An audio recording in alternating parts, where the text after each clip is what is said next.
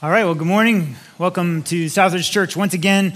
Just want to welcome you here. My name's Dean. I'm the location pastor at our Bridgeport location, so we just want to welcome them to this part of the service, as well as Fairmont and those that, I know the summer's busy and sometimes we catch these messages out of order that they come in, but just want to welcome everybody that's listening to this. We do invite you during this time to not just listen, but to engage with what maybe God would have to speak to you through his word. And so if you want to find your way to Psalm 101, you can do that if you brought a copy of the Bible, or you can find that on an app or online. You can just look that up. It'd be helpful to kind of engage with that, because we want you to take some things that we're going to talk about today out the door with you that you can apply right now as you're kind of going through the summer. And so we're spending our time in this series. It's not so much a series, it's just kind of like a theme, in that we're just all taking a psalm.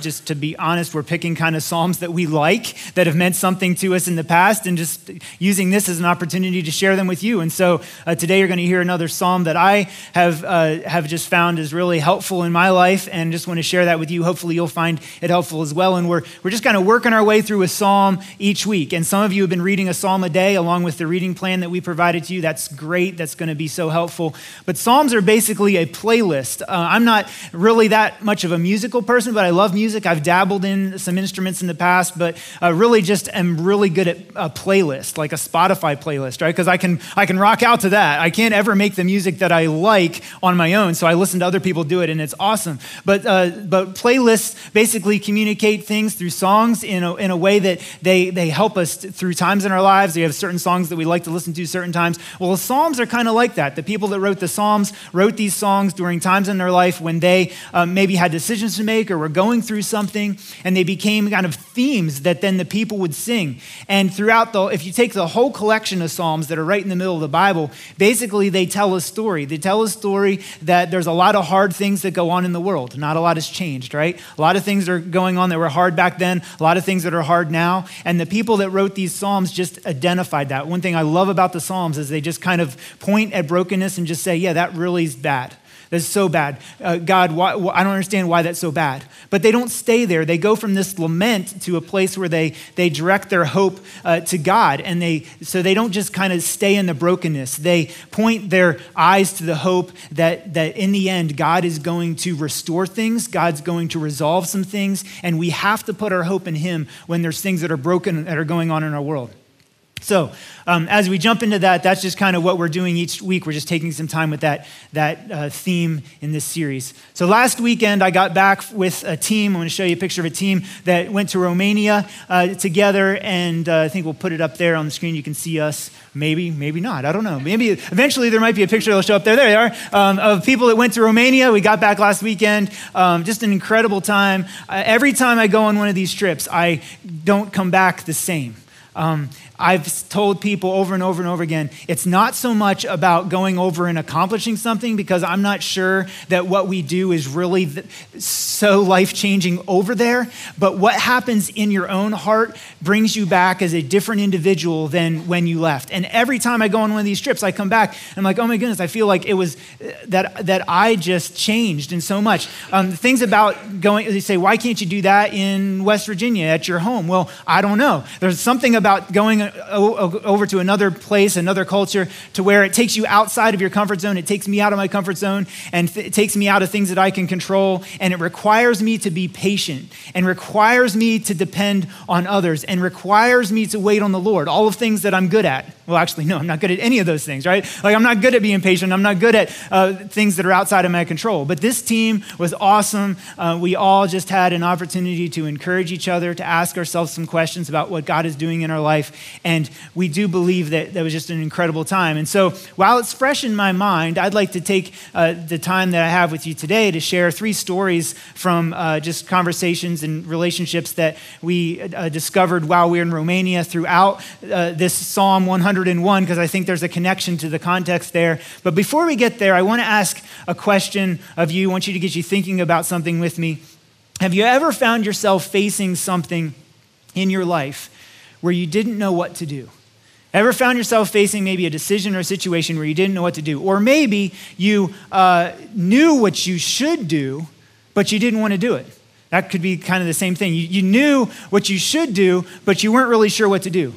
And I know it's the summertime, and I know that a lot of times the summertime feels like a time to just like take off making decisions, right? I've done this, maybe some of you have done this where you're like, okay, it's the summer. I'm just gonna try not to make any big decisions over the summer. The fall's gonna come and a lot of decisions, but the summertime is just a time just to kind of like lay low and vacate but eventually we're going to have to do some stuff that we don't wanna do, like make some decisions, like maybe go back to work. I know that some of you have come back off vacation and it's like tomorrow's Monday and you're like, oh, as much as I love my job, I don't know if I wanna do Monday, the first day back. But you're gonna have to do that. Some of you are not even wanting to say the word school yet, but I'm gonna say the word school and you can hate me for it. But like school is coming, and you know what kids find shocking? I don't want to say all kids, but some kids find this shocking that like adults don't get the whole summer off. Most adults don't get like the whole summer off, right? And when my kids realized that like when school came to the end, this was several years ago, and I said, I was like getting up and I was just going back to work. They were like, where are you going? I'm like, to work. And they're like,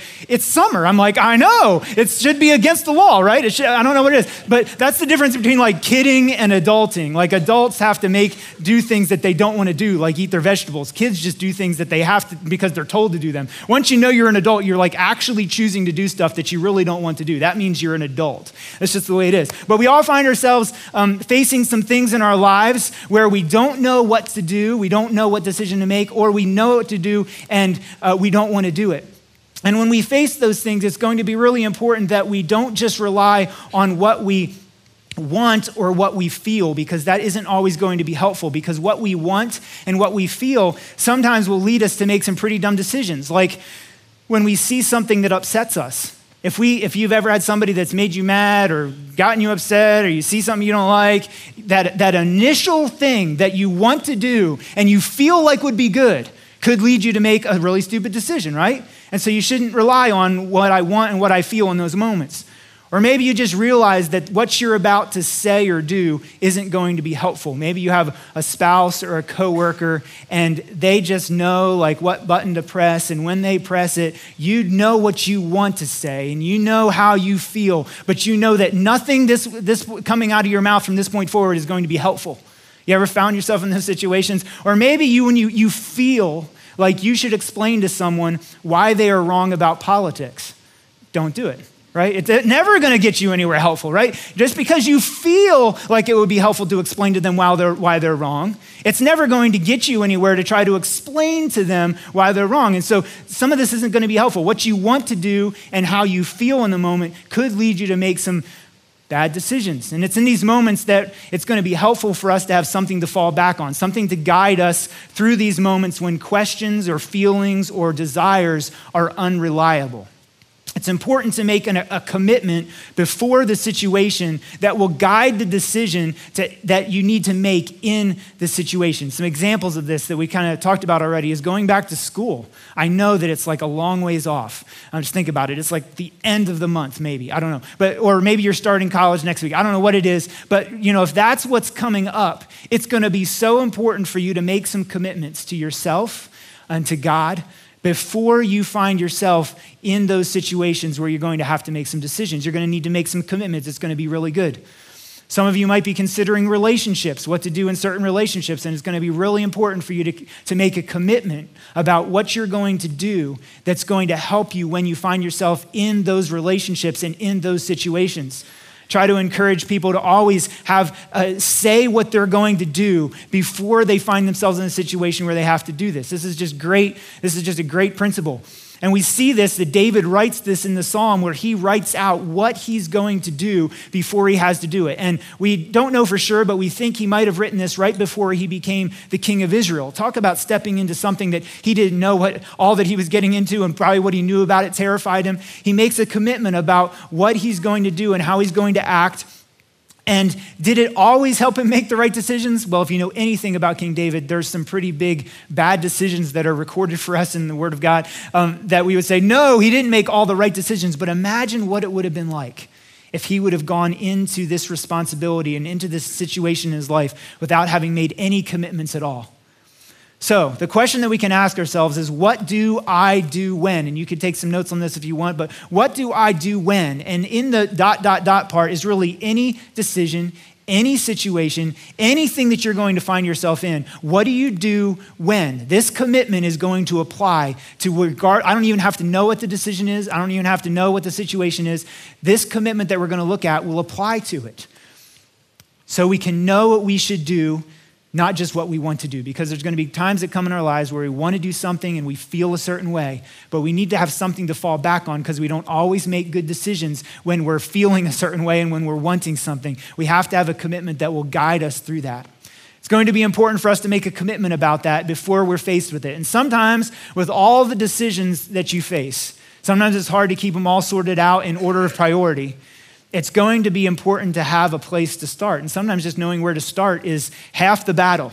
And so a commitment is going to be half the battle. The other half is actually following through on the commitment. But we're going to work on what is that commitment? What does that commitment look like? And so I just want to take a minute and read Psalm 101, all 8 verses with us, and then we'll just look at a few things together. Psalm 101, David writes, I will sing of steadfast love and justice. To you, O Lord, I will make music. I will ponder the way that is blameless. Oh, when will you come to me?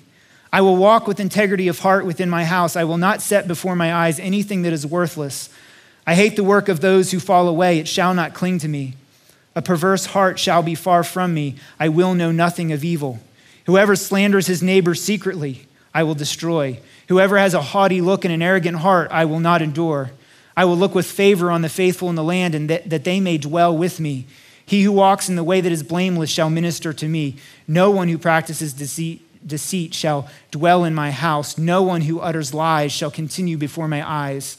Morning by morning I will destroy all the wicked in the land, cutting off all the evildoers from the city of the Lord.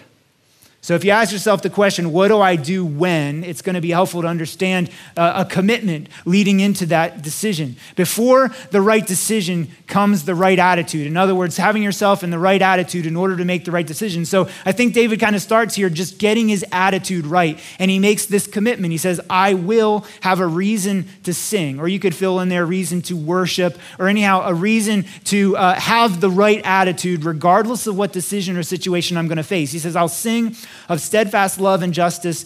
To you, O Lord, I will make music. And there's a couple things that he's recognizing are going to be part of the song or part of his attitude. One is that he's going to remember the steadfast love of God. And anytime you see this word in the Old Testament, it's talking about how God is loyal and he's steadfast and he's faithful. It talks about deliverance. It talks about guidance. It talks about forgiveness. It's talking about hope and praise and protection that is all based not on how strong a person is or how great an alliance is or how great a nation is, but it's talking about how great God is. How regardless of what a decision is or a situation is, that God's steadfast love is something that we can always point to and hope in and praise him for. So it should be part of our song. It's something that we should sing about. But he also recognizes something else about God, that God is just. He says, I can sing because of God's justice. And I think that this is so important for David because he's about to become a king, if he's not already a king of Israel. And if you are like the boss, if you're like the person in charge, it can be really easy to make some decisions based on what you want or how you feel or what you think should happen. But if he's going to say, I'm going to sing a song not about me, I'm going to have this attitude that I'm going to sing and praise God because he's ultimately is the one that is just. It's going to be so helpful when you're in a position of leadership to do that. And so he's getting his attitude right. And I think this is so helpful because a lot of times we can find ourselves in a situation where we don't know what to do about the situation. We see something, we don't know what right decision is to make. And so in those moments, when we tend to see everything that's wrong, it's important to understand that there's always something that's right. And that's God's steadfast love, and that's his justice. It's going to give us the ability to be able to make some wise decisions based on what we understand about who God is. So I will sing of steadfast love and justice. To you, O Lord, I will make music. So the direction of David's singing is not based on his circumstances. It's simply based on who God is. Now, you may find yourself in situations where you don't have anything to sing about. Maybe you have been faced with something that has stopped the music in your life. Maybe it's been a difficulty, a challenging situation where you just say, I don't know, my attitude's not in the right place. I can't see anything positive about this.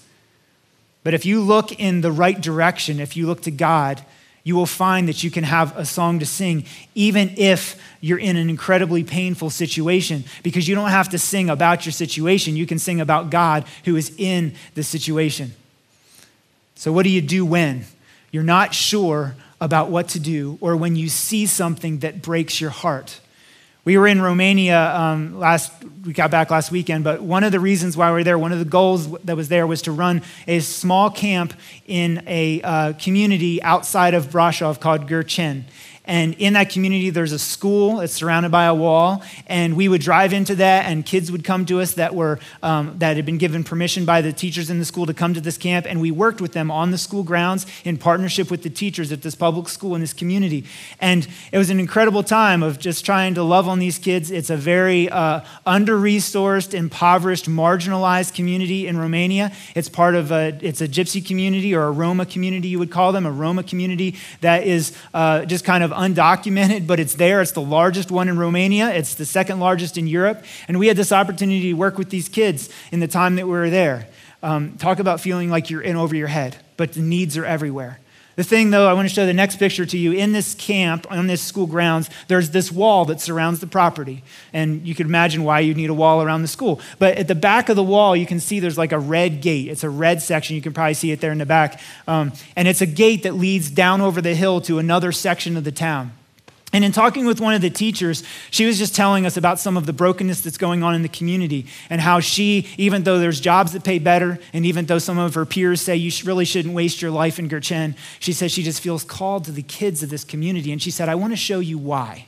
And so she took us, a few of us, one day, she took us beyond the wall. We kind of referenced it from that point forward about what's going on beyond the wall. And she took us through that gate. And the next picture is a little bit challenging to see because we're kind of trying to take it without making a big deal about it. But it shows just kind of another part of the community that is broken in about every way possible. And right in the middle of the picture in the background, there's a small house. It's about 10 by 10. It's got like a white metal roof on it. And she was just saying about, she's the teacher. She knows the kids that are there. And it's a family of like 8 or 10. They have a bunch of kids, like 8 kids. And they have one room, house, and one bed.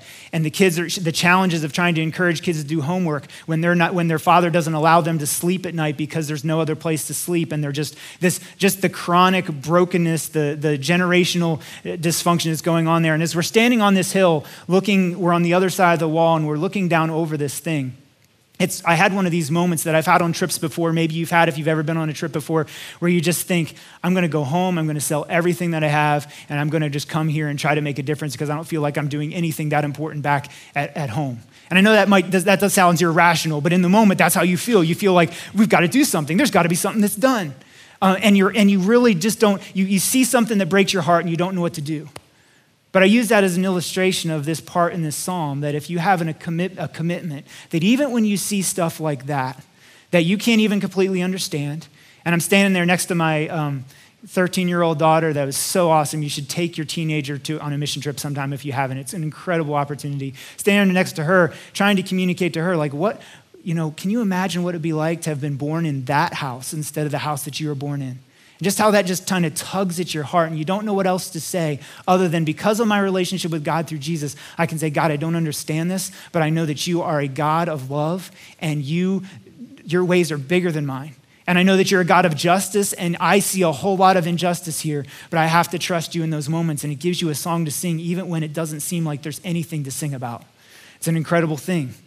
And David makes this commitment that in any situation he faces, no matter how difficult it is to understand, regardless of what the decision looks like, he's going to be able to have a song to sing because of who God is, not because of what he sees, but because of who God is, knowing that God sees and God loves and God is just. And we don't understand that, and we may never will, but we can still sing to God.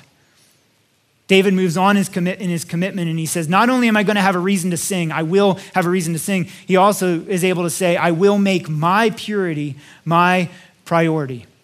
Whenever we are faced with a decision that we don't know what to make, a situation where it's kind of over our head and we're not sure what to do, it's so easy to find ourselves pointing the finger at what's going on outside. In other words, saying, I don't like that. I don't like those people. I don't like what's going on there. I can't believe they did that. I can't believe that's what that looks like. It's so easy in those moments to focus on what's going on outside of us that we can lose sight of the fact that there's a lot, that's all outside of our control. And the thing that we really can control is what's going on inside of us. So I think David right here recognizes that if he's going to lead well, he's going to have to make a decision about his own personal life. In other words, good leadership's going to have to begin with him. If he can't lead himself, he can't lead anything. And so he says, I will make my purity my priority. He says, I will ponder the way that is blameless. Oh, when will you come to me? I will walk with integrity of heart within my house. I will not set before my eyes anything that is worthless. I hate the work of those who fall away. It shall not cling to me. A perverse heart shall be far from me. I will know nothing of evil. Whoever slanders his neighbor secretly, I will destroy. Whoever has a haughty look and an arrogant heart, I will not endure. So he makes some decisions about his own personal life that are going to affect his leadership. One is he just makes a personal decision, purity that is personal. In other words, I will ponder the way that is blameless. I'm going to think about it. We don't use that word ponder a lot, but it's this idea that you shouldn't believe everything you think, right? Just because you think something, just because it comes into your head, does not mean that you should believe it and live by it. You have to be really careful. You have to ponder, is this going to be a way that's going to lead me down the right road? Or is this something that should be discarded as a way of corruption? It's a personal choice. It's a choice to say, I'm going to choose to make some right decisions based on opportunities that I have. There's a man, I don't have pictures for this man, but his name is Adi. He's become a friend over the last couple trips to Romania, and his family live in Brașov, and they've adopted as a family this community of Gherceni. And he's a businessman in Brașov, a good businessman in Brașov, and he wouldn't have to go to Gherceni. It's outside of his community. It's out of the way. It's not in his, the people aren't like him, but he has, because of a relationship with Jesus Christ, he said, I cannot stay in the comfort of my community when I know that there's people in need.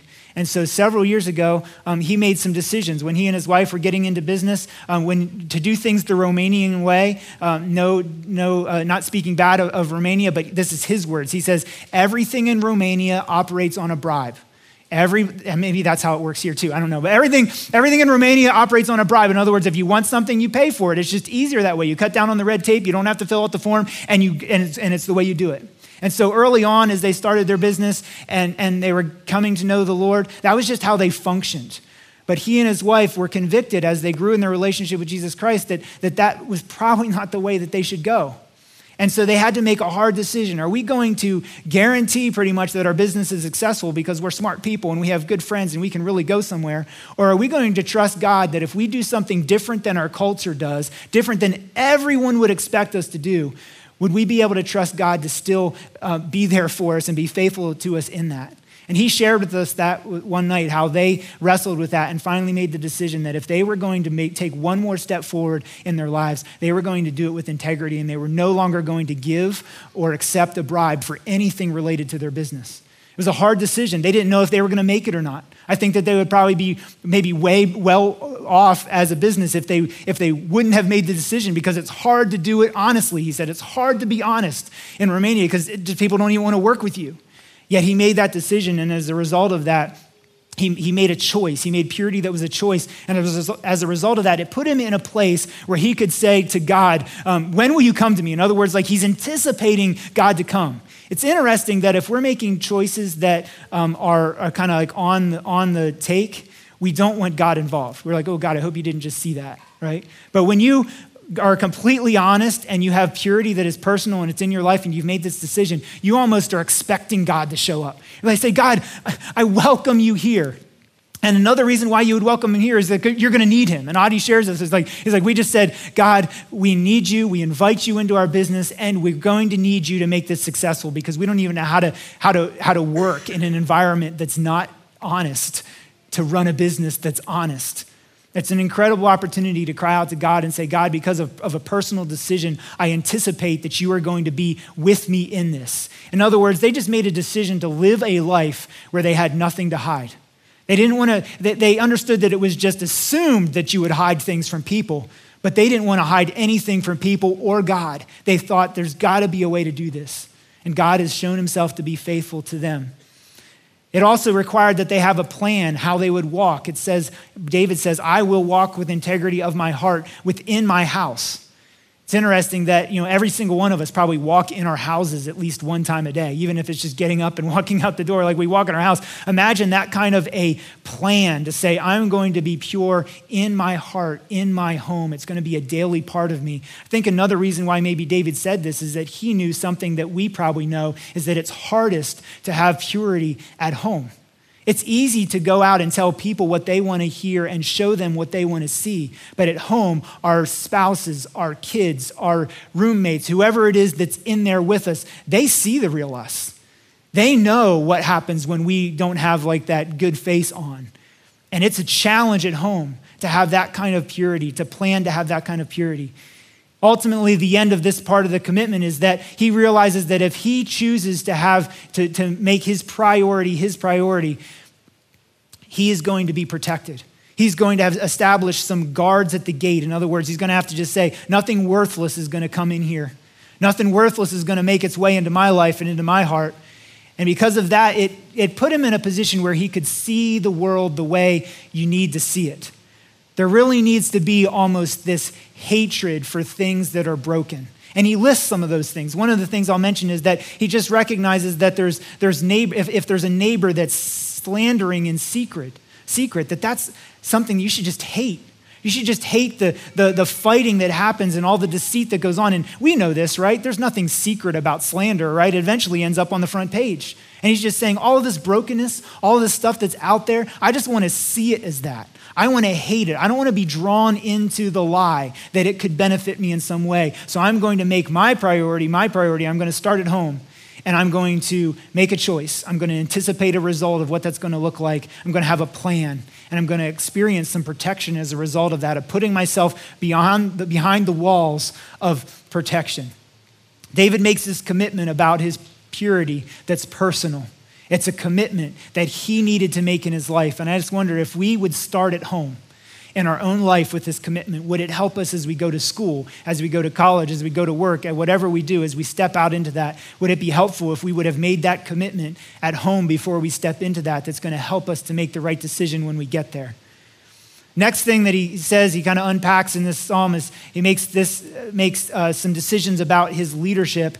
And I could just summarize it this way: I will make the next right decision based on truth. I will make the next right decision based on truth. In other words, David's realizing that he's going to have to someday leave home and lead. He's going to have to influence other people. So what does he say? We pick up in verse 6. It says, I will look with favor on the faithful in the land, that they may dwell with me. He who walks in the way that is blameless shall minister to me. No one who practices deceit shall dwell in my house. No one who utters lies shall continue before my eyes. Morning by morning I will destroy all the wicked in the land, cutting off all the evildoers from the city of the Lord. Now, before we go any further, this does not mean that we can go out and start killing people that are bad. That's not the application today. So you didn't hear that from me. We have to understand the context that David is speaking to as the king of a nation. I don't understand what all that means, but it certainly means that he had some responsibility to protect the people in his land from wicked and from evil. But I think the application here is the point. The application is, how is David going to make right decisions that are based on truth and not deceit and not lies? And that's something that we have to ask ourselves. We have to ask ourselves, because none of us, as far as I know, are planning on running for president or being a king somewhere. So we won't find ourselves at that level of making those kind of decisions, but we will have to make decisions. And we'll have to choose to either make them based on something that is true or the information that is fed to us. And sometimes that's hard to do, to know whether the information coming in is trustworthy or not. There was this another man in Romania. His name is Varel, and he's Adi's friend. 2 years ago when we were in Romania at the same school, running the same camp, Varel was our gatekeeper. He guarded the gate to the school to protect the school, and that was his job. And throughout the week, we just started to build a little bit of a relationship with him, and to the point where Adi asked him, like the last day of camp, he said, Varel, would you be interested in me just coming over to your house sometime and just reading the Bible with you? To which Varel said, okay. And that's incredible. And so throughout the next 2 years, Varel and Adi started reading the Bible together. Ultimately, Varel comes to put his trust in Jesus as a Savior, and his wife as well. They get baptized. He now has this little church in his house, and Adi's there every week. They're reading the Bible, they're praying, they're doing church in his home that's right across from the school. It's an incredible story. But now Varel is in a situation where he has made a decision regarding his faith that is not popular in his community. And he also is finding himself in a situation where he has to make some decisions as how he's going to lead, because now he's found himself, because of Adi's friendship and because of a relationship that they have built, that Adi is going to help Varel start his own business so he can start lifting he and his family out of poverty, where he is looked at in the community as being kind of like the front runner of somebody that could lead the way. And along with that comes haters, right? It comes people that say, oh, I can't, why is he getting all the favors? And along with it comes with some responsibility. And Varel is demonstrating such courage. We need to pray for him because he's demonstrating such courage in this community, taking a stand for Christ, because Adi's telling him, hey, there's a lot of ways to do business, but one way we're not going to do it is on a bribe, to which it just doesn't make any sense to them. But Varel has to trust that. And he has to surround himself with some things that I think we see in this psalm that David says. One is this idea that he'll look in favor on the faithful in the land, and he's going to walk in the way that is blameless with those that also walk in the way that's blameless. In other words, he's going to surround himself with some godly people, some trustworthy advisors that are going to help him to make right decisions. In other words, he's just going to have some companionship with some other faithful people. Because if you're finding yourself in a place where you have to demonstrate courage in a situation, in a cultural climate where it's not popular to be honest and have integrity and work hard for something and not rip people off, it's going to take courage. And so he says, I'm going to surround myself with some faithful people, and he's selecting his friends really well. He also is going to have to recognize that he can't lead. He cannot do this by himself. And so he has some people that are helping hold him accountable. It's so encouraging to hear someone like Varel say, I've got some people that are going to point out if I start to make a mistake, and I meet with them on a regular basis. That sounds like something that we would encourage, right? Like meet with somebody on a regular basis that would be able to point out something in your life and say, hey, that could lead you down a road that you don't want to go. Some godly counsel, some godly alliances, somebody that's in it with you. And then he also has to create a guarded environment. King David had to do this. He had to protect himself from people that would advise him to make bad decisions. Varel has to do the same thing in his community. That's why we need to pray for him as a new believer, trying to make some really important decisions that I believe could change this community through his leadership and through his love for God.